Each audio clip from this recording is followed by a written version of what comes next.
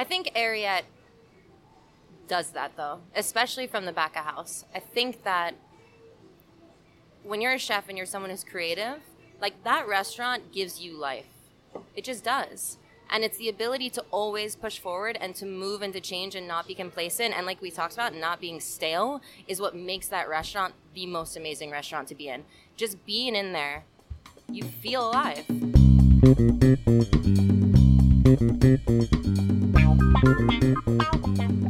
Welcome to the next episode of Pancon Podcast, featuring me. He's Mike is very confused about what his role is in this podcast.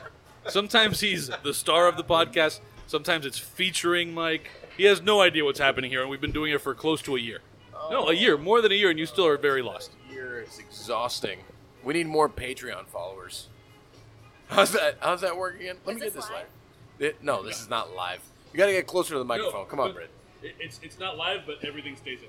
Okay, Yeah, cool. so we are doing a podcast with Brittany Rothwell, Ooh. the Director of Operations for Ariete Hospitality Group.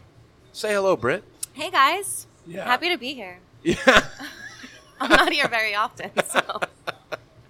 That's putting it mildly. Never here. Yeah, so I want to do this podcast with Brittany so much because Brittany and I spend so much time either communicating verbally, through text, in person, work-wise. It was me, yeah. This is you or this is... No, that was me. Yeah, that was me. And I feel like there's very few people in the world that would understand the state of the world, as I understand it, like Brittany would. Oh, thank you, Chef. So let's give people a little bit of the backstory of Brittany and how Brittany arrived here. I want to talk about how Brittany arrived at my doorstep first. So we had a former director of hospitality, which is sadly not with us. He's now found greener pastures shucking oysters.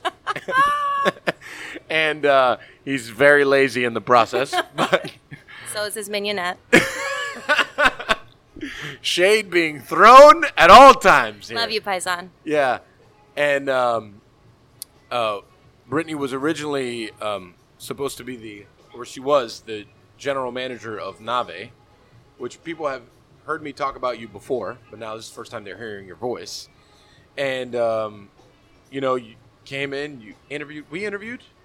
No, We didn't interview. You No. just started. no. I came in with a Starbucks cup. Oh, man, that's Yeah. right. You gave me the nastiest look, and you were like, we fucking have chugs down the street. I was like, this isn't going to go well. That's right. I remember. But you came very highly recommended. Yeah. And, you came in, and I was like 3 months before Nave opened. Yeah. And you kind of, from day one, set your own path.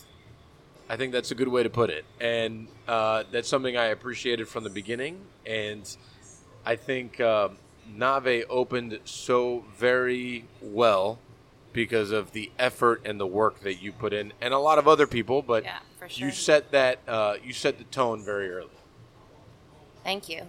Okay, let's talk about before this. This though. is so weird. Is it? It's like,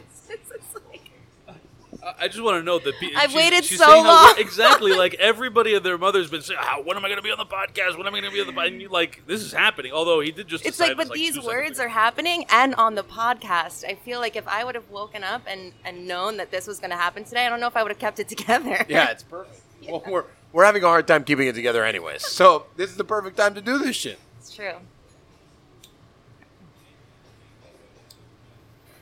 Brittany, where are you from? Come on. Get it out. Let's go. This is... Fucking Philly. Yeah, of course. Fucking Philly. I know. Brittany has like 3 photos on her Instagram, but the story is always like an Allen Iverson post, her sister, and then Dr. Dre. Somewhere. It's like some strange... And then like And then a restaurant in Philly. and then a restaurant, and then a Nave post, an Ariete post, and then a Taurus post somewhere in there. Chugs, maybe. That's maybe exactly 2 or 3 what it times. is. Yeah. Philly. And where did you work at in Philly? I worked for Garces Restaurant Group for a decent amount of time. And then I left, and that's when I went to New York. Just so we give the people in Salina, Kansas some context. Garces is Jose Garces. Yeah. Which is a guy I like his food a good amount. So Yeah. I worked at his beginning restaurants, and then he grew. We had 5 or 6 when I left the company. that didn't go well long term, but yeah. No, it didn't. Yeah. Poor guy. I remember. No, and then I traveled a little bit. I lived in Hawaii, and then I went to New York, and I got a job with John George, and then that was too much for me. I was young, and How old? 21. Ooh. Yeah, and that's like a craft for people then, and I enjoyed that, and I respected it, but it was not for me. Honestly, I wanted to get fucked up and party. We're taking a So- cigar lighting break Yeah? over here. So then I worked for Mercer Hospitality, which had Lore in Soho, and then I moved to Europe. And then upon coming back from Europe, I wanted to go back to my job in New York, and they had opened up a spot like a week prior in South Beach in the Lowe's. So I came here. Wow. They asked me to come here. When did you work for Salmanov? I opened Zahav. That's a big deal. Well, no, I mean I was a hostess. I was literally Doesn't matter. I was exiting high school. Yeah, So- but Zahav is like right now in Do you in wanna the know state why of the world. Do you want to know why it's I a quit? legendary restaurant. Because they made me. I was a hostess, and they made me sweep the out front of the door, and I told them that wasn't my job. How things have changed. And now, if somebody told me that something wasn't their job, they wouldn't have a job. Yeah. So I actually learned a lot from that moment, I guess. Yeah. Yeah. And then you came here. You worked at the Lowe's. Yeah, I worked at Lore. How gross was that? Pretty disgusting. I mean, my soul was black. I was dead inside. I was like, when I left there, I didn't even know. I didn't know if I wanted to be in restaurants anymore. I thought, like, what the fuck did I do with my life? And then I had a great time in Mexico, and Alex called me, and I was like, damn, I'm ready to do it again. And then I came here, and I honestly, I still didn't think I wanted to stay in Miami. But when I met with Andrew and Justin, I was like, okay, no, I'm going to stay for this. And then I met everybody. He's waiting. He's like, give me the eyes. And then you met me. And that sealed the deal. No, it did, though. And I was just like, wow. They curse, like, they're fucking raw, they're hungry, they're humble, they're talented, they're young. And I remember talking to Andrew and just saying, he's like, what do you want to get out of this? And I basically said, I need something that's not stale. Oh man. Oof. And that's, Welcome. yeah. Welcome to Not Stale. No, changes every day. Yeah, I mean. Well, especially now. But Oh no, now we'll get into now after. But I feel like I remember when you started. I had already gotten to that point that I was like, new people, like I need a minimum of like 120 days to like feel you out. And like, I'm going to learn your name after a couple weeks. Because if you can make it past the first couple weeks, then you're good. Because then I'm going to really realize like how you feel about the industry, And the attitude that you have is like the one that I have. Right. And that was like very quick. I'm like, well, I don't see this very often. Even the person who brought you here, he didn't have that attitude either. yeah. So it was like, well, I'm interested to see how this all plays out. And obviously it's played out very well. Well, and Alex and I worked well together, I think, because of that. We were a very good, he was nice. Oof. So nice. Yeah. So nice. He was so nice, and I need a nice human. Yeah, we're still looking for them here. And then, Nave obviously opened up like extremely well. Yeah. I remember, I think it was like day 5. We were like, man, this feels like we've been doing it for like 6 months, a year and a half. And the first 4 months were amazing. Yeah. And I know that as a company, we had a lot of like turbulence and not there. We had turbulence in other parts of the company. So then I had to like step away from being there every day and fix other issues. And it was the first time I ever stepped away from a restaurant feeling 100% confident in the whole operation. And we saw it. It was going very well. And, I think as the turbulence started to right itself, then the world started to wrong itself. Does that make sense? Yes. And I think you and I both found ourselves in a very strange place, kind of like in a room looking at each other like, what's next? Was it March 17th? It's March 14th, my birthday. Was it your birthday? Well, Oh, okay. we, Well, all right. Yeah, okay. Wait, that's when I took you to Beaker and Gray and we all drank all night. Yeah. And that was and 2 then days. we came to work on Sunday and nobody was here. There was not a single guest. We didn't know what was happening. Yeah. And it was all our fault. Yes. 100%. Yeah. But then the following day, Monday, it was like, well, there's going to be a massive shutdown. Yeah. And then the following day was like, okay, it's the day before a shutdown.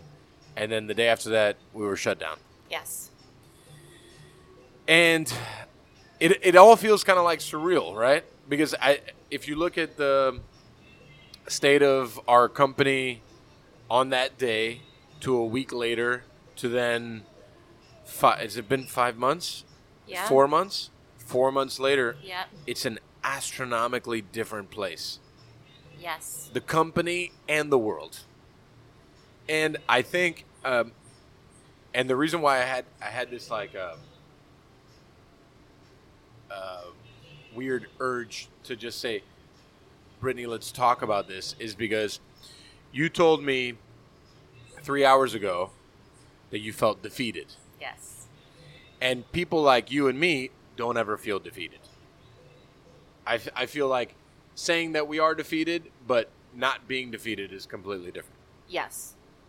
Um, Which is similar to the time that you told me that you thought Ariat was breaking me. oh, yeah. I didn't want to speak to you.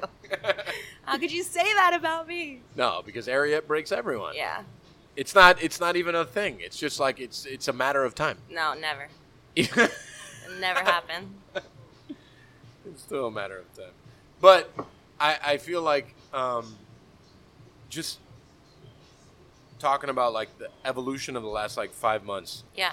the evolution of like life, where we're at, every like layer of the world has been completely fucked, right? Mhm. And in that process, we've talked about, I think, like 5 things, right? Yeah.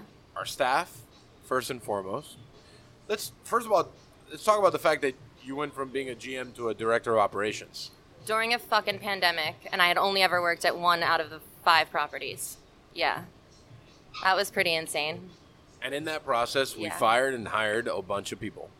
Yeah, and I think Nave was even more difficult because you had just gone through this process, right, where obviously it's very normal to have staff, train them, but the training process went way longer than we thought, and then some people drop off, and then you open, and then you rehire, and then some people aren't good, and they drop off.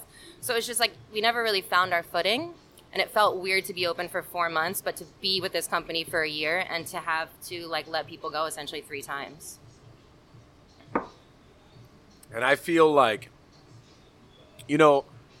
I think when people communicate with you or myself, they're like, man, these people are tough. Yeah. Like, they're not, there's not a whole lot of like hug in them.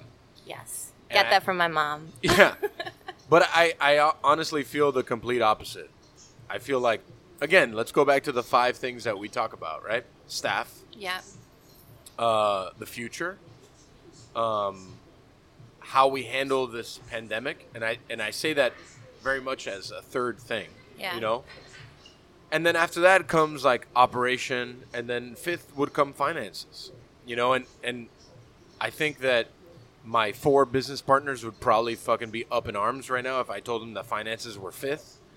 But in reality, when you think about the several times that we've sat in a room and communicated about things, that's the reality. Yeah. Human capital and like people's livelihood is 100% indicative on the decisions that the 3 of us make, the third person not being here. Right. And like it's daunting, and it's a lot of, and that's why sometimes we send texts to each other at 3:00 in the morning talking about like, well, what do you think about this idea? What do you think about that idea? What do you think about this pivot? What do you think about if we do this pop up? What do you think if we like how can we? What if we bring this person back to do delivery or whatever the fuck? It's, I think, emotionally exhausting. Yeah, I'm more emotionally exhausted when we're slow and we have, than I am when we're working, of course. But I also feel like when I'm home and time when I would probably get home from service, right? Go home, have a glass of wine, watch a TV show, read something. I feel like doing that now, I feel uneasy. Yeah. I feel like if I'm not always thinking about how to generate like shifts for people and finances and stuff like that, I mean, I feel like I'm failing already. Right. Yeah, and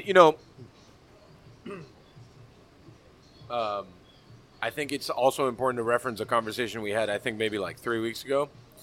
And, when you were like the GM, you were still one of the homies. Yeah. Right? And you were still like one of the people that like, oh, like Britt, that's my homie, right? Like she's got my back. And I think when you rose to a director of operations title, I think that changed a lot. And the reason why I say that is because people don't understand how lonely of a position that is. And I only say that because I understand it. Yeah. Right? Yeah.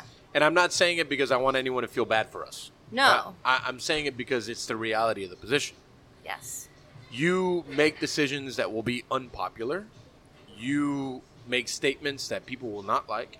You will make financial decisions that will negatively affect people's pockets, that will make them, at one point, they thought you were the best, and now, all of a sudden, you are the worst. And as, like, tough as you are, and as tough as I am, and how we come off, I think to be good at this job, you need to be very emotional. Go on. No, People I mean, can't see your smile and Yeah. your grin, right? You need to talk into the microphone. Okay, so yes, you do, and I don't share that. Like the day, I reached out to you the day that Nave paused service temporarily, and it was like I told you, like I need you, and you're like, why? What's wrong? I'm like, no, everything's fine. I just need you because not a lot of people understand that. Yeah. All of my emotion obviously comes from everybody's time and effort that gets put in, but it sucks. It sucks. Like I care about everybody that comes here and tries. Yeah. And that puts their time and their effort and their love. And it's like, the people that don't care, of course, I don't really feel anything for them. But I know there's so many people that work for us that just absolutely love being here. Yeah. And one of the things that attracted me to you was that you understood, I think because you've been around, like, In the more country. ways than one, yeah. The country, work-wise. You saw that the mission here was very different than the mission for several people in the city. Yes. And it's much more of an emotional investment and much more of a thoughtful process than just saying we're going to open a restaurant because we want to make a fuck ton of money. Yes. And that's why the capital of like putting in time with people, understanding people, like trying to get the best out of people and really like pulling that out of them. And then after all that, having to fire 147 people and then rehiring 90 of them and then firing another 25 of them and then just that like back and forth. It's exhausting. It is. And the daunting task that people don't understand. And like I go back to like the conversation we have every day is like, are we going to be open next week? Right. We don't know. Are we going to be open the week after? We don't know. Yeah. And then if we are open, will people come? This morning when we spoke on the phone, and I was like, well, we did like a good amount of people. And you're like, yeah, we didn't really do that many people. Yeah. And I'm just like, just lie to me and tell me we did a lot of people. Yeah. And I was like, I'm better with the lie. Yeah. I mean, we'll put fake numbers in the reports every day. No, that's not what I perfect. mean. That's not what I mean. What I mean is, like, it's hard to look at all the cooks and all the servers and all the people like yourself and the Todds of the world, which Todd has already got podcast fame because he got me and Falco drunk. Okay. That's nice. Yeah. it's hard to look at them and say, today be your best, and we don't know if anyone's going to show up. Yeah, I mean, I just was having a little chat with Georgia and Dave, and we actually sat and talked about this, and we were talking about our schedule for next week. They're like, what is our schedule? Like, it should be every day, because I don't know what the next week is going to be like, Of course, I'll give them a day off, but... Wink, wink. No, I'm just kidding. If you want. Yeah, but I think the fact that we've already lived this, and we're just... Before it was different. Like, even when we talk about, we closed, we did takeout, it was just like we thought it was just temporary. We didn't really, at that moment, understand the gravity of the fact that this was going to be something that would come back and come back and come back.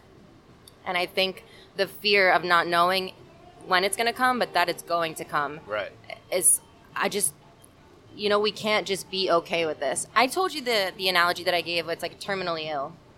Which is when you know something, I mean, we're not terminally ill, but it's kind of the same thing, right? So, like, somebody's really sick, and that there's not something you can do and that it's out of your hands, but you don't accept that. You do everything that you can do, because the second that you accept it, or that you stop fighting, or you do all of these things to make this person better, even though you know that you can't, it's like you've accepted it. And we can't allow that. So it's like, yeah, we come up with all these concepts and these ideas, and maybe some of them will work, and maybe we won't do any of them, but we can't accept anything else. Right. I mean, I think...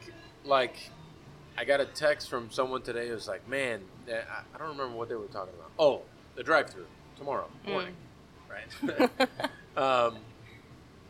They were like, wow, you guys have been, like, so wildly creative. And I'm like, I don't know if it's, like, wildly creative. We are literally fighting for our own survival. And that's why I said this... I posted the create mode, which you guys like to talk shit to me about, that I do all the time. Yeah, it's nice. Yeah, I mean, whatever. I mean, I have...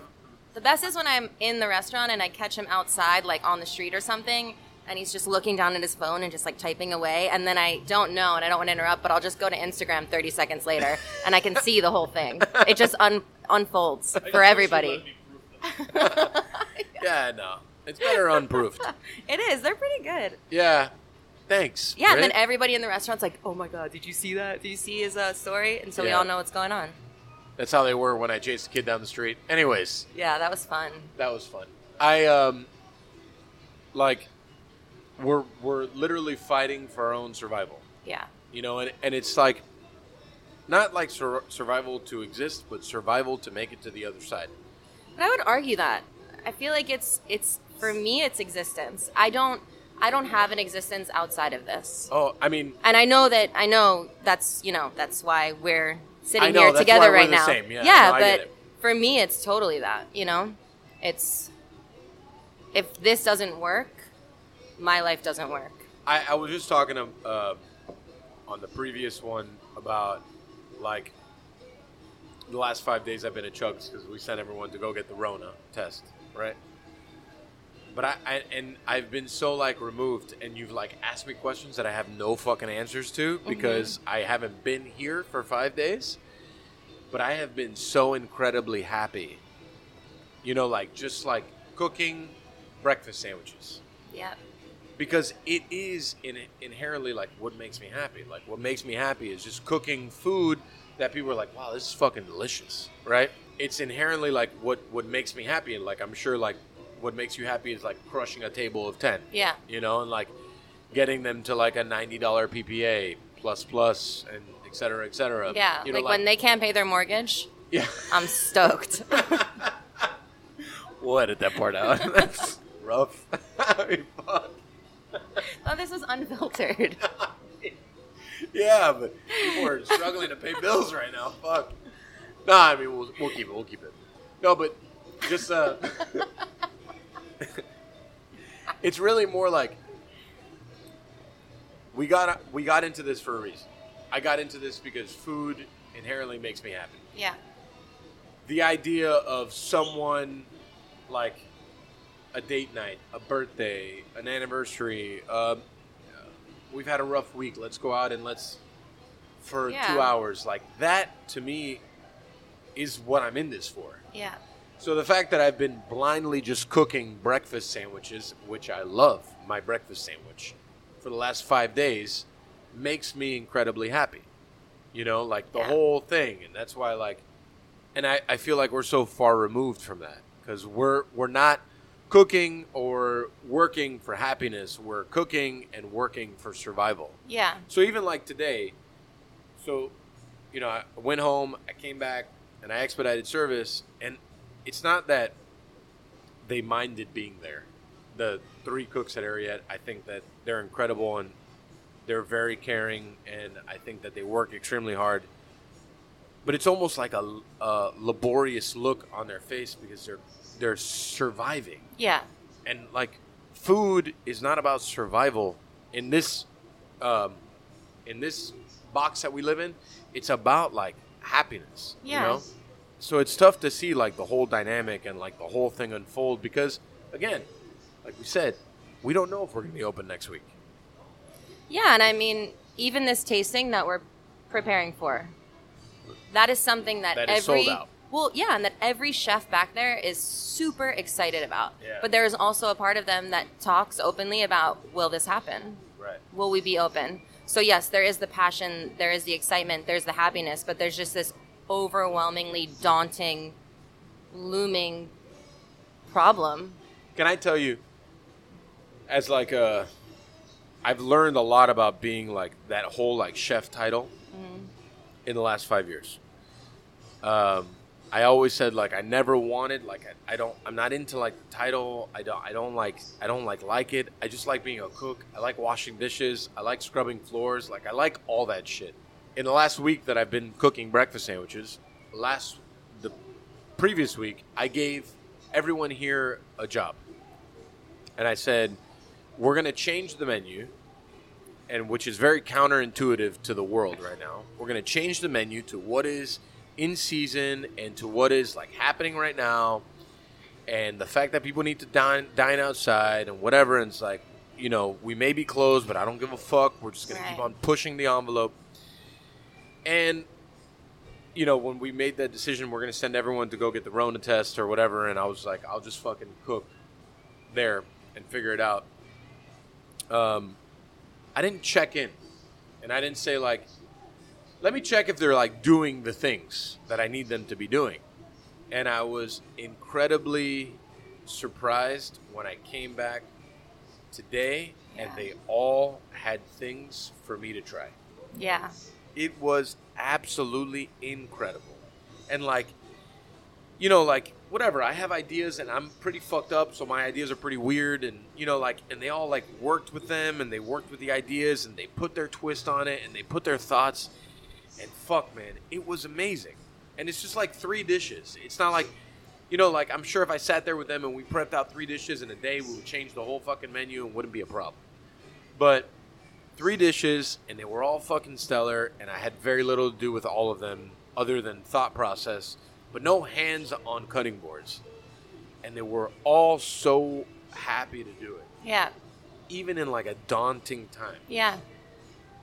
It's, I don't know. I think Ariete does that, though, especially from the back of house. I think that when you're a chef and you're someone who's creative, like, that restaurant gives you life. It just does. And it's the ability to always push forward and to move and to change and not be complacent. And like we talked about, not being stale is what makes that restaurant the most amazing restaurant to be in. Just being in there, you feel alive.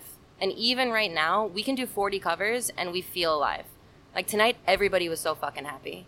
I was like, yeah, you know? Yeah. I mean, I really owe a lot of that to like Norman, which Norman, he instilled into me like when you create the box, and the box in which food lives in, and you're like, I want to create. Yeah. Don't be scared to fuck the box up and throw the box away and just think outside the box. Because Norman's food, 35 years ago, whatever, when he started conceptualizing his food, people didn't understand it. And he was like, fuck it, I'm going to do it anyways. And it was like, and it was still very much real when I worked for him. And it's still very much real today that food has an impact. So, like, I'm not saying I'm trying to impact people in 20 years. What I'm saying is being fearless and not conforming to what everyone else is doing is okay. Yeah. Even in the darkest time. Because, like, if we were to say... Well, imagine we were here right now in this time and making the same fucking shit every single fucking day and doing the same thing. Can you imagine? I could not. Like, shit isn't already bad enough. I It has could to be not. boring, too. I could not imagine it. I mean, you know, what was it, like 2 days ago? I actually fell asleep early, and then I woke up because I don't sleep more than 3 hours at a time. And then you had text me at 2 in the morning about, what was it?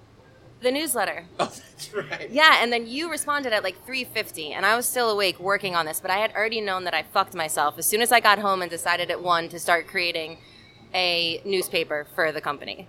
I was like, why am I embarking on this in Adobe right now at 1 a.m.? And so when you responded at 3:30, 3:50, whatever it was, I was like, I'm not going to answer him because this is now going to go on for longer. An hour. But I was like, no, I want to talk about it. So, yeah, and then it went on for an hour. And then we had a million ideas, which are now amazing ideas that Right. everybody has run with. But that's like, I've worked in like several companies just like you, and I don't like ever like to say like, yeah, we're better than someone else. That's not my thing. I just like to say that we're very different than everyone else. And the reason why I'm okay with being very different is because I believe in a collaborative effort. You know, and I feel like you feel the same way. Yes. Like, it's a collaborative thing. Like, Maybe so. how can we survive, and how can we all come to this common place and survive together? Yeah. And not only that, it's not just like this daunting survival. How can we somewhat find happiness and like, because fuck, man, like happiness and like, I said this the other day. It's like it's a lonely space to live in. When you are deciding the livelihood of people, Yes. and it's outside of their control and your own control, because the world is dictating what happens right now. We are not dictating it. It's not because of bad product. It's not because of bad service. It's not because of bad food. It's not because of bad anything. It's because the world is completely fucked, and it continues to every day get a little more fucked, and we're not seeing an unfucked version of it yet. But when you look around the room, there's so many people willing to fight the fight alongside of us that makes me very, like, I mean, I'm still up. I woke up this morning incredibly ready to fuck this day up. You know what I mean? Yeah. And I think I have more days like that than I have more days like this shit is fucked, you know? And that's only indicative because of people like you and because of the other people around us that are like with us in the fight. Because could you imagine if it was just us two? Sometimes I wish that. Okay. Today I wish Okay. Tell me why.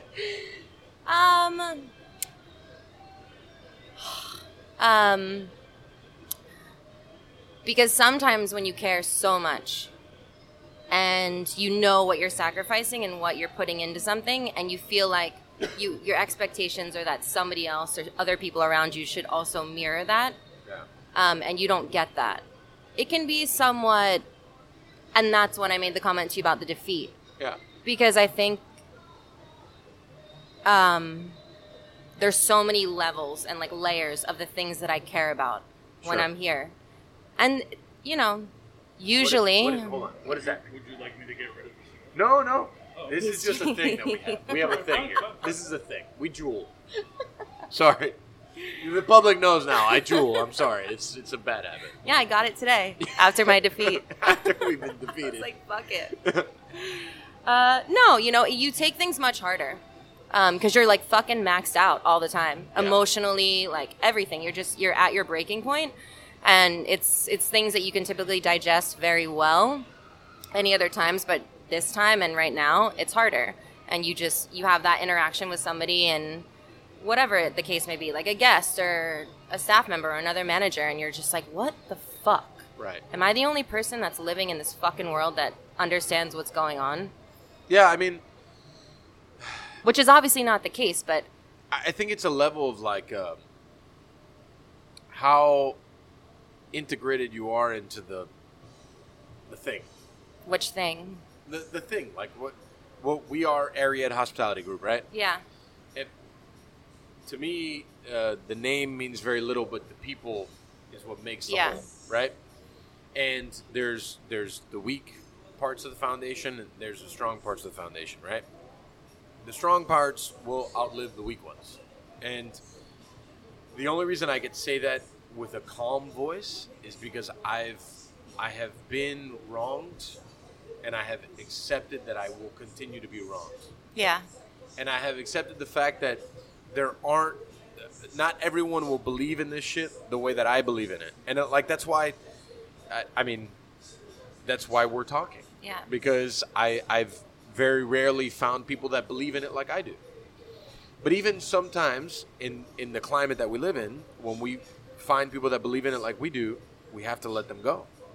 Right. Which is what chips away at the armor. You know, like you walk around like very strong. Yeah. When you believe in something and you have a goal and you know what the goal is and you want to get there, but at the end of the day, like it'll get chipped away by the people that don't believe in it like you do. And right. I think that's like I hate to say that I've accepted that feeling of people.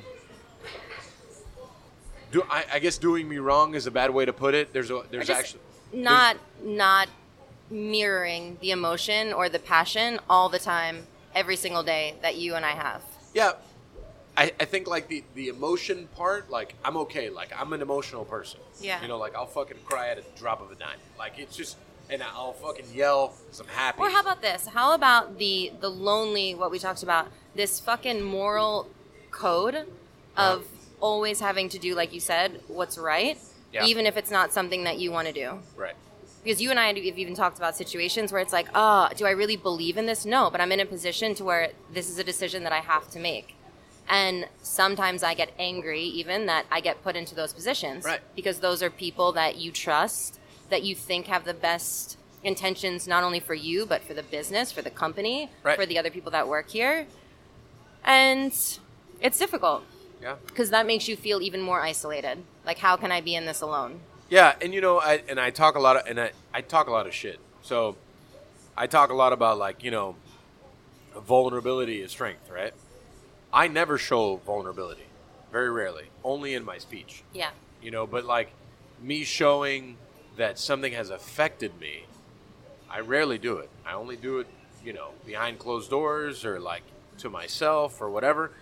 But that's all like, it's very much because you have to show the people around you that you are like the rock. Right. And it's exhausting. It's exhausting. And this is why it's important for us to have this conversation. Whether people are listening or not, it doesn't matter. It's important for people to realize that you are the rock for a lot of people. And when you say something or want to do something, it's not because you're being an asshole. It's because you believe it's the better of the whole. Right. And sometimes people don't look at the whole. They just look at themselves. Most of the time. Most of the time. Yeah. Correct. And it's like, and then you sit back and you like think when you're at home with your dog, thinking about like, yeah, well, I made this person feel X way, but it was the right thing to do. Right. But it still hurt that person or made them feel some kind of way. It's still, it's a weight on you, you know? Always. It's always a weight. Always. And I think that when you make those decisions, you can just hope, at least for me, that I process it, is I hope that they learn from it. I think that I'm sure you didn't always do things right. And, you know, I look back, though, and I totally get why people did what they did. Right. That's why I always try and just do the right thing. Right. It's just, I think the company line, people hear it. people use that shit a lot, the company line, right? Like, when you look at bigger companies, we're not that big. We're small, you know? But using the company line, I think people are like, oh, you know, they're just like looking out for themselves. Like, no, never. You're just looking out for you. You're just looking out for the dollar. Like, man, Do you know how easy it would be if we only looked out for ourselves? Oh man. Oh. It would be much easier. Yeah. But it's also our job to understand them and their thought process of why we think the way that we're thinking, or Right. why, like, we're using the company line or whatever the fuck it may be.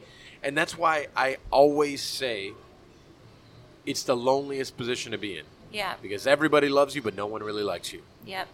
Because they know they got to listen to you. And they're going to, to your face, they're going to be like, yeah, no, yeah, for sure. And then when you leave, they're going to be like, fuck you. Like, why the fuck? Do you think you ever made kind of decisions based on what you thought the popular opinion of your team would be? Did you ever care if they liked you?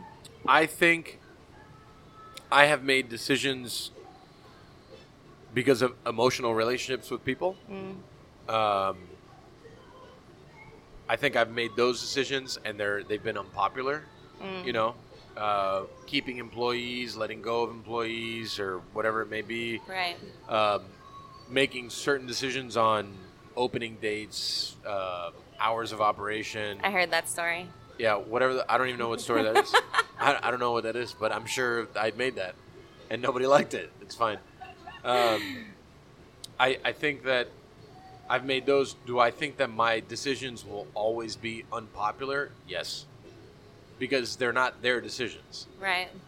But I also learned that not every decision can be collaborative when it comes to, like, the whole. When it comes to, like, the day-to-day stuff, like, what are we going to put on the menu?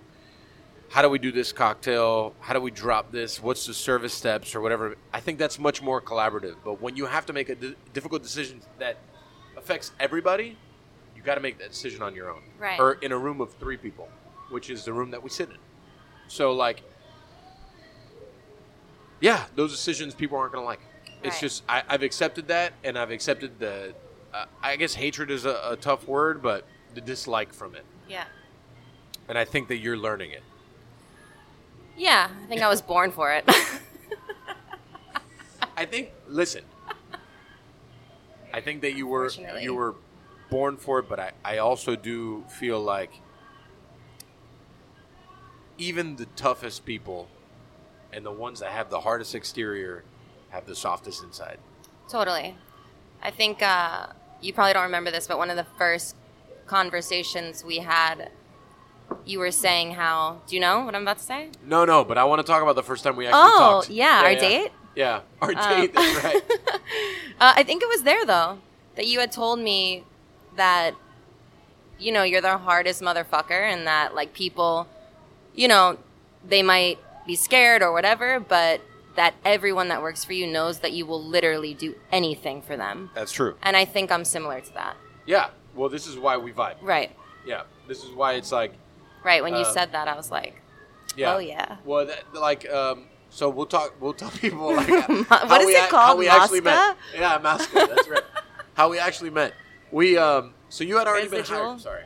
Yeah, I had. But we had not really had a conversation. We had it.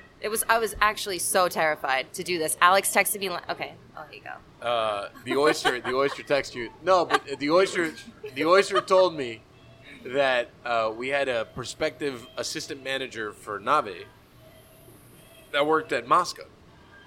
Yeah. And he had been interviewed, and he interviewed well. Yep.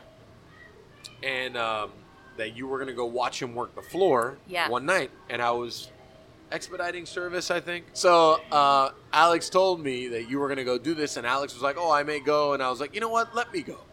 I'm going to go. And it's because I had never actually had a conversation with Brittany. I wasn't worried about the guy. I don't even recall his name. But I wanted to know more about you. So, But I didn't know that I was getting in my Uber, and Alex texted me and was like, hey, listen, I'm not going to go. It's going to be you and Chef. I said, Chef who? He said, Chef Mike. It's like, oh, fuck me. Fuck. And I was like, even after service, you can't meet us? He said, no, it's going to be great. You're going to have a great time. So, ripped a few shots and went on my way. Apparently that's what it takes to deal with me. So, I show up to Masca, and I had never been there before. And God, what a train wreck that fucking restaurant was. Holy fuck. So anyways, Brittany, you were already at the bar, right? Yep.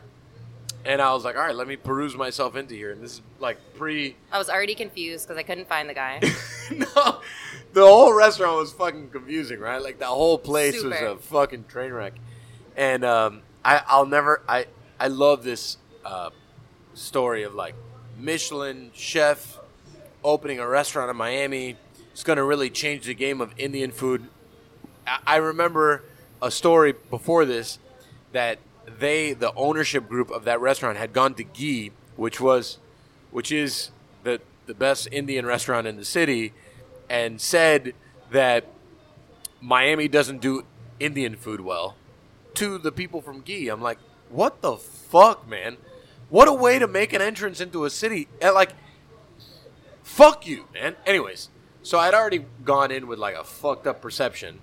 So I went in there and the place was just bad. You know, I hadn't even eaten a portion of food yet. And I was like, this is a train wreck.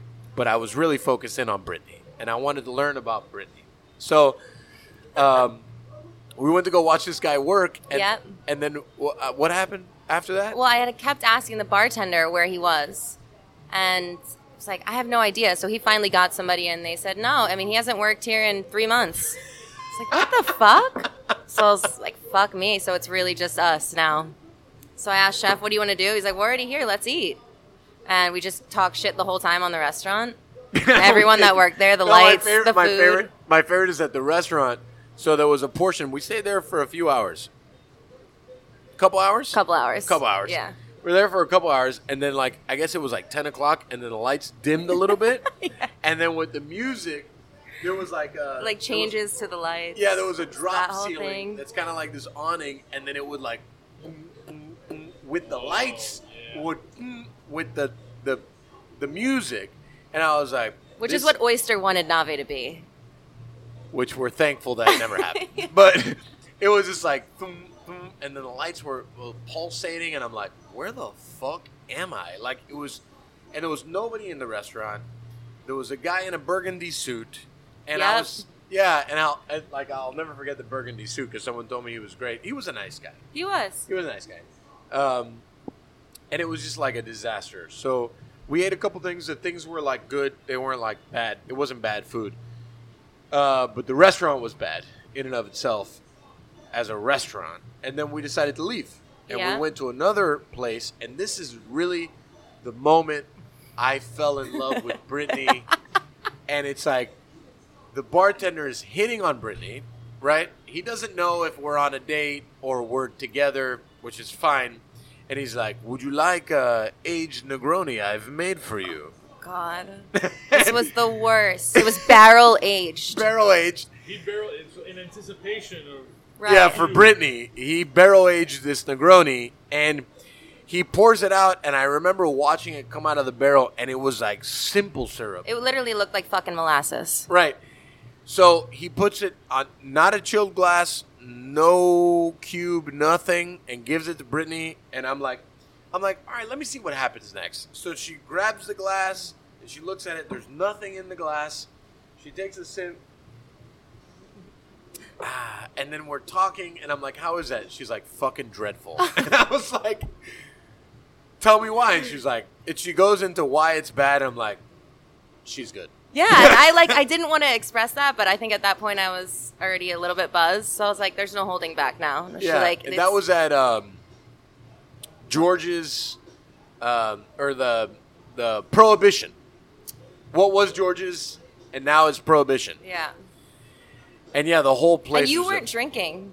I wasn't drinking. He That's didn't right. have a single drink, I which didn't have put a me single- even more on edge. You know Yeah. what it's like to like be with him and like for the first time, and he's not drinking, and the only way that you can get through this is to drink, but you don't want to seem like an alcoholic, and you don't want to get wasted. It was it was a stressful night for me. But that's really when we came to Yeah. understand each other. And then, obviously, we didn't hire that gentleman that was never really working at that place. Nope. So, I think, Yeah, our like ability to shit on everything around us really bonded us. well, yeah, I mean, I don't know if it's shit on everything around us, but to understand that our standard was much higher than what other people had set for themselves. Yeah. and to understand like that what was the norm around was not the norm for us. Yeah. And that for me still reigns supreme every day. We looked at pictures of Alinea on your phone, remember? Oh, yeah, that's For like right. 2 hours. Yeah, that's right. Yeah. Yeah, because that was still somewhat I fresh. felt like I ate there. Yeah, it was still somewhat fresh for Yeah. me. So it was like that experience. Yeah. We had talked about like the Michelin star restaurant that I have in my brain. Yep. That there's a podcast that hasn't been released that we talked about for an hour with Vanessa and Vicky, right? Yes. Yes, that we actually never released that. And how Alinea affected me and like the experience-based like product of like what a restaurant is and so on and so forth. It was like a lot of learning that we Yeah. had in one full night. Yeah. So, anyways, Which I still never fully understood this until I ate at Ariat, by the way. I think that's important. I think. Oh, you know what? I think we're gonna cap off the whole thing here. Brittany, another thing that I very much enjoy about Brittany is she's very competitive. Extremely. Extremely. So when she opened up Nave, she would just wanted to be better than everything else. And I was like, listen, that's fine. But the food is very different. And Yeah. what the kind of food that we do at both locations is going to be very different. And, you know, I think that like the food at Nave is amazing and it's always going to be amazing. And our idea there is amazing. The food at Ariat is like having a conversation with me. Right. And the food at Nave is not like that. Right. The food is supposed to be super great execution, super great product, super great everything, service, so on and so forth. We always touted it as like a seafood version of Houston's, but with better service. Yep. Feel better with that term? Yes. Because I know she hates Houston's. So, Yeah. I mean, can I say that? We're like that, a seafood version, but without the communist part of it, like the communist country part of it. Can we explain the communist part of Houston's? I knew that Nick was going to tell me on that. It's uncomfortable. Yeah. I don't like to dine there. And I know that everybody else does. And I think that it's great. And I understand the consistency and all that stuff. But I think that the major part of dining in a restaurant, of course, there's the technical part of service, which for me, that's me. That's my life. There's the technical part, which is like, doing all the things right, the steps of service, the sequence of how everything happens. But there's the convivial part of service, which is, for me, what brings people back. And when you lack that, I don't really give a fuck how good the food is, how consistent it is. It has no heart. It has no soul. I never want to be in that restaurant again. It makes me feel dead the second I walk inside. Explain convivial. 'Cause this is Conviviality. a word that you use a lot. Yeah, conviviality is it's the demeanor, the disposition, the rapport that you build with a guest. It's your kind of like mark or stamp on a table. And really that's what service should be about. I can teach you the way to spiel, I can teach you how to upsell, but the relationship that you build with guests is what brings them back. Essentially, a server is a liaison between everything that we do, the food, the drinks, everything. They're the liaison for all of that, and they translate it into a guest in the way that they can understand and enjoy it. If you don't have the ability to do that and mark and impart your kind of, I guess, like your style, like your swag, your vibe, I don't really feel anything when I'm there. So I'll just chime in here. I'm not sure. Am I the only person who's eaten at restaurants in communist countries? Yes. So I can confirm that in communist Cuba, the most convivial restaurants are the ones that operate in the black market. Yes. The ones that operate outside of the framework of the communist system are far and away the most convivial. They don't have white tablecloths, but they do have that.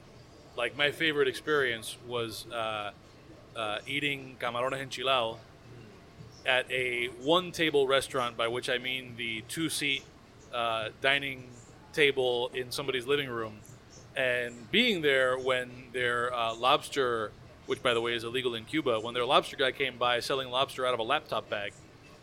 It felt very convivial, and it was great. That's very convivial. Yeah. And so, anyways, like... Yeah, so we were that. Yeah, With conviviality. With conviviality, yeah. And then And, I told we had spoken a lot, and you had never really eaten my food. Yes. You just heard my theory and my ideology. Yep. So my complete purpose was to absolutely fucking annihilate you. Yep. And I think that I did that when Ariat was not as good as a restaurant as it is today. And the idea for me was, it wasn't about like a showboating thing or whatever. It was like, I want you to understand me. Right. I want you to understand like my brain and the thought process and like what it all means in the greater good of like what the company stands for. And I don't know, I think you ate 13 courses. Yeah. 13 courses that night, and you ended with a duck breast, which was impressive that she ate all that fucking food. But I did. yeah. Because honestly, it was so good. I can't even imagine. Anyway, go on. It was just. It's important for me to convey to people like my emotions when it comes to food. You know, like for me, the food that we serve at Ariat is an emotional experience for me. It's not for other people. Right. But for those people that understand me and that are like close to me, they will understand it. So I think at that point it was kind of like the next level in our relationship. Very much so. Yes. I think you can also, like, for me, it was a lot about inspiring people every single day. And I obviously inspired them because I was inspired by Nave and I was inspired by you. But, you know, you were obviously not there as much as you were at Ariat. And I think, like we said, Ariat is much more you. And as much as I'm a person that's always talking about you and the company and all of these things, right, to eat your food is to really understand everything. So it almost felt like I was kind of not leading people blindly, but I was preaching about something that I didn't really fully get. Right. And once I had that meal, it was like, wow, everything that I've been saying was completely validated. And now I don't just think that I'm saying something for a company that I work for. It's honestly the truth, and maybe I haven't even done it justice. I think also, though, it's important to, like, in my personal growth of, like, understanding, I've had a very difficult personal journey of, like, understanding what it is to control several outlets. Right. You know, like, since I'm so emotional when it comes to food, Ariat takes all my emotion. It takes, like, all my, like, it's just, like, all the pieces, right? And then it's like, what are you left with? And for me, food is emotional. And restaurants are emotional. If you really care about your craft, it's all like an emotional thing. And can I say something? Sure. As your director, that is my biggest struggle. Yeah, I'm sure it is. Because I want more of you at every location. Yeah. It is. That is my biggest struggle. Yeah, I'm sure it is. People struggle with me in all kinds of ways. But that's, Yeah. I mean, it's like, it's a lot. And it goes back into, like, the business side of it, too. Like, when you put so much of your emotion and your pieces into things, what are you left with when you go home?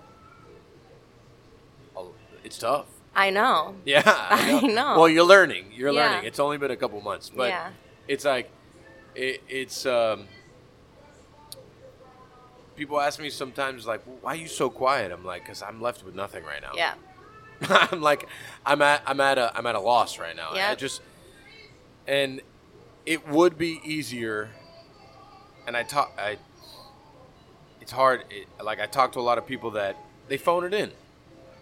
They phone it in, and they phone in things, and, like, they phone in the food, and they phone in the operation, and they're collecting a paycheck, and it's cool, man. Like, I get it. You know, like, the life is important.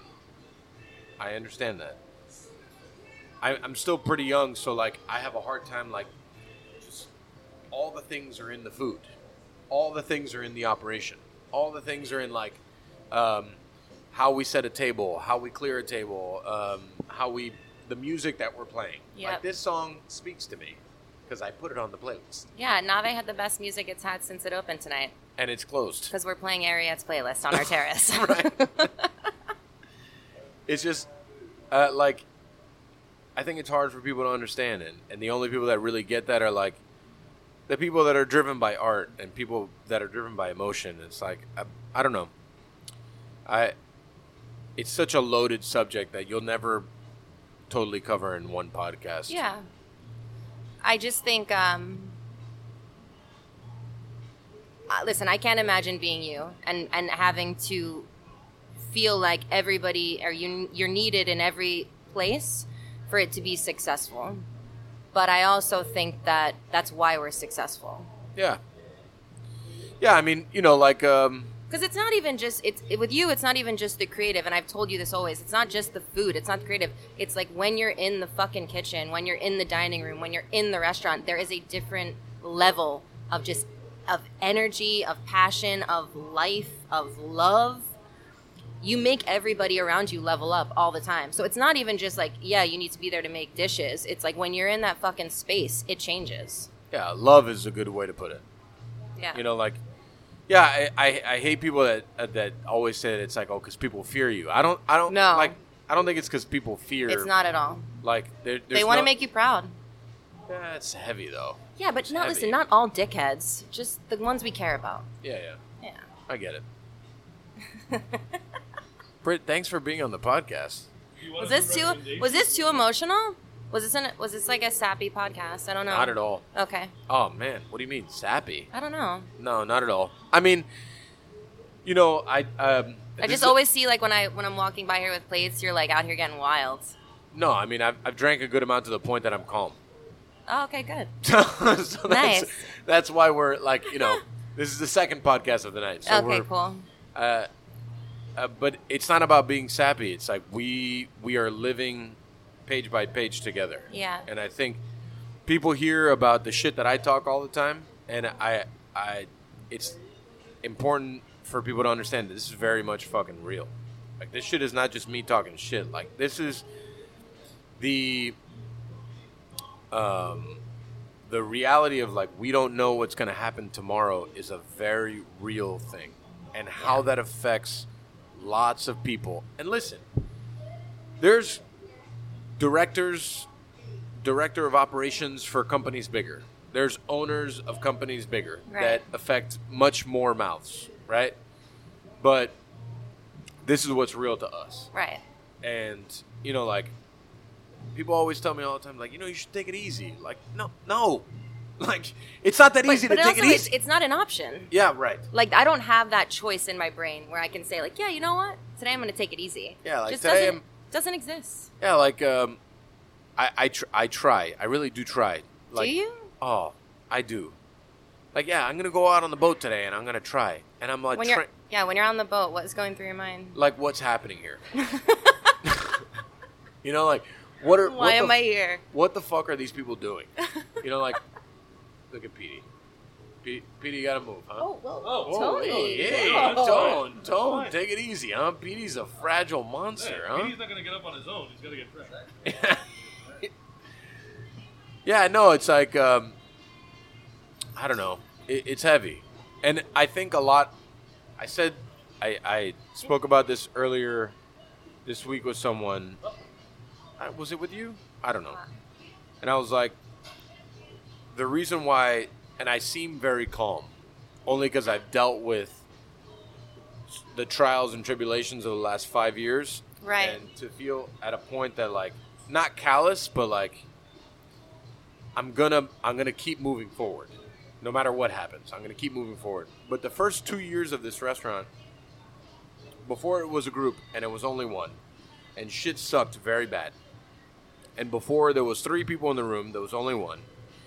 And before there was great students in the kitchen, and before there was people that, like, every single person cared, because I think every single person that is here right now cares. There was just me. And there was a couple of people alongside of me, but those people didn't deal with the weight that I dealt with. And to deal with all that struggle, and to deal with all that, like, weight, and kind of like, I mean, there was days that were real fucking dark. You know, like, real bad. Having just 4 Negronis like I did now was like a warm-up for what I used to do, and et cetera, and so on and so forth for all the other things that I did. But, like, to go through all that, end up on the other side, make it through the other side, live in a room of before 2, now 3 people that make decisions, that are collectively smart and that collectively care, to end up where we are today is daunting, and it's tiring, and it's exhausting. So it's like, that's why I just go through every day saying, we're going to make it to the other side, because I made it through the other side of that alone. And I'm not alone now. So it's like, I only believe because there's people around me that believe also. Right. Because I don't know. I would say that I don't know. I know that I'm a pretty strong person, but like, I don't know if I could make it through this one alone. You know, and it's like, it's a lot. It's a heavy thing to deal with right now. You know, so this is the Rona 2020. Ooh. Sexy. So I don't know. We do a thing. I think we've talked for a while, right? Yeah. Yeah, we've talked for a while. We do a thing that we recommend things, and we talk about things like, if you're, I know you're just like me, so it's like, what do you recommend? Like, you're gonna recommend going to get takeout from Nave, come by Torres for a drink, maybe make an outdoor reservation for Ariete. That's pretty much what you're gonna recommend. Anyways, we do a parting recommendation thing. Okay. If you want to recommend some things, I know you got some tattoos. Maybe you want to recommend like your tattoo artist. Anything you recommend. Like you could something you read an about album. Disney. You could recommend. Ella Fitzgerald, Cole Porter, Yeah. songbook. that's- Yeah. Did you already do that? Oh, okay. No, I didn't, but I don't. I let Chef borrow that one. Yeah, He a month enjoyed ago. it Yeah, 2 nights ago. yeah, 2 nights ago. It Yeah. was. Music is great. It's fucking amazing. Yeah, I It's like. the only thing I can do when I go home Yes. that'll somewhat help me decompress and shut everything off. Yes. Yep. I find so much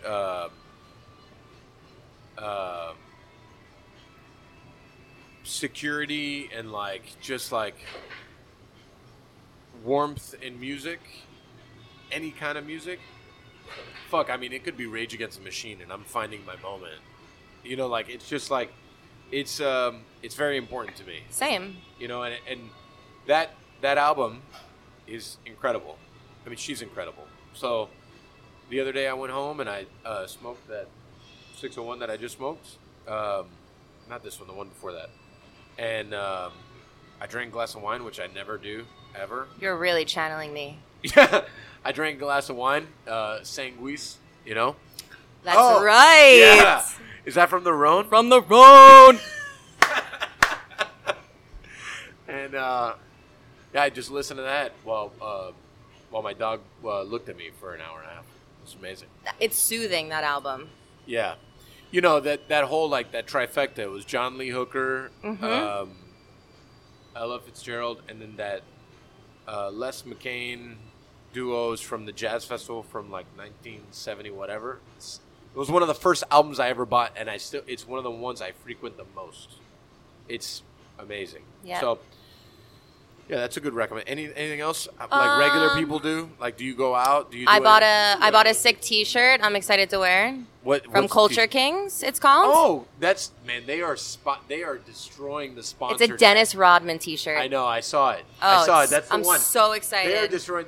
We must be on the same thing because they are just like every other Instagram story. It's like Culture Kings, Mike Tyson, Dennis Rodman, Mike Tyson, Dennis Rodman. Got the Like, Dennis fuck. Rodman one. I'm so excited.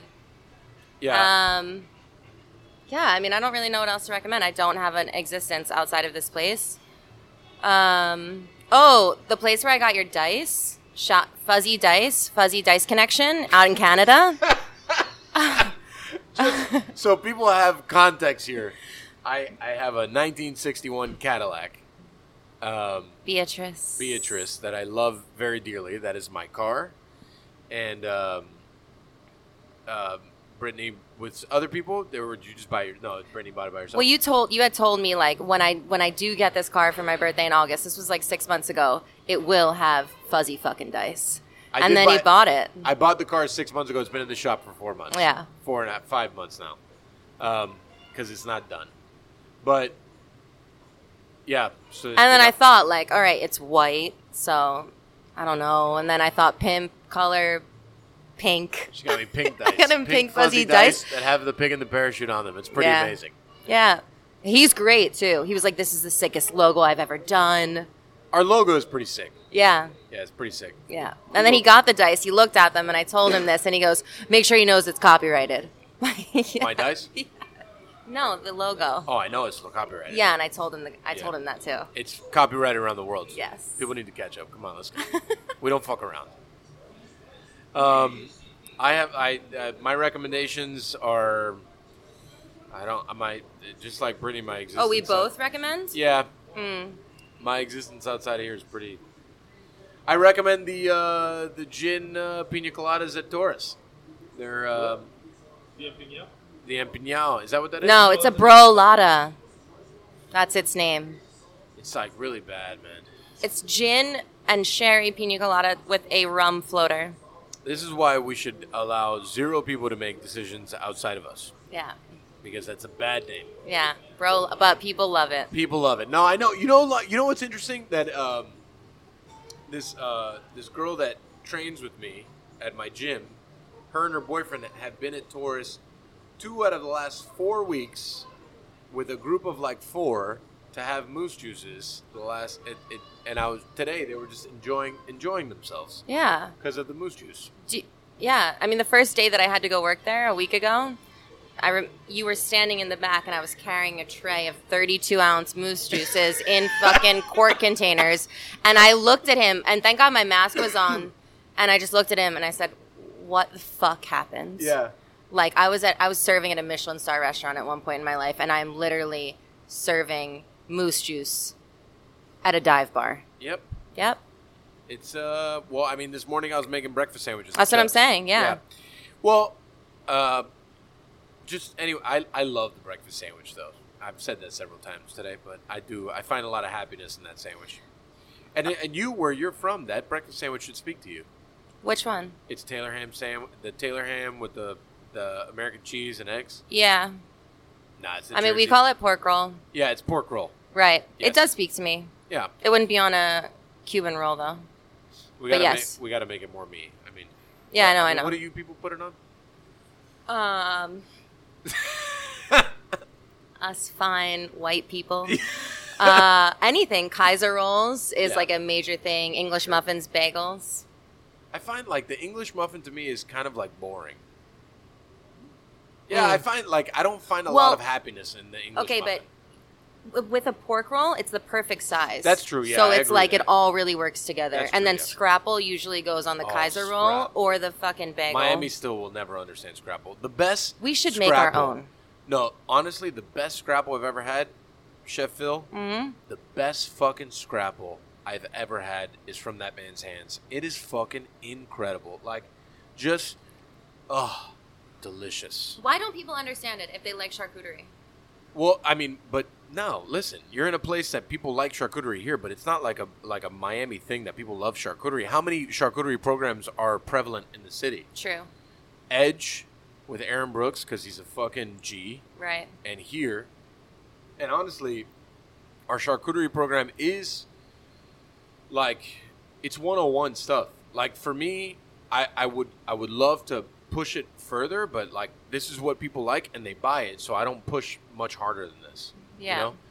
But like when I went to Chicago and I sat at a Vec, which was one of the most impressive meals because of the experience I've ever had, like the amount of charcuterie that was coming out of that kitchen was incredible. You know, and that's why the next day I went to Public and Quality Meats, which is where they make all the stuff that they serve in the whole company, and it was fucking amazing. I don't know if Miami would get that. Like, if you look at the butcher shops in Miami right now, they're making fresh sausage. You know, they do cuts, they do things like that, and they make sandwiches. We need more Amish people here. Well, I mean, the Amish people here make cinnamon rolls. They do that good too. Yeah, I mean, like the Amish people here. I've never seen the charcuterie program from the Amish. Oh, I cannot wait till all of this is over and I can take you to Philadelphia. I'm gonna rock your world. But the Nosbury, it's Mennonites. Yeah. Are they? People can't hear you, by the way. The cinnamon rolls in Miami are made Mennonites. by Mennonites. It's like Amish light. Amish like. Tell me the difference. Have you seen the cinnamon rolls being transported with horses and buggies? I have not. That's the difference. I've learned so much today. This is But they incredible. do baked goods really well. No, and let me tell you, the jams over there, and their produce, also amazing. They also have a petting zoo. No, that's Robert is here. Yeah, Sorry, don't get me anyways. started. My bad. Oh, we talk like they all live together so harmoniously. Yeah. You'll see like an ostrich cuddled with like a lamb with like a turtle sitting on its head. That's It's beautiful. sounds Let's like go. Harriet Hospitality in a nutshell. I guess we'll wrap up here. Yeah, this was fun. Thank this- you so much, guys. This was great. Yep. I think you're amazing. Thank you so much for Thank you so much, the Chef. incredible amount of work you do just dealing with me is a It's a handful. blessing. Oh God, that in and of itself is the company line.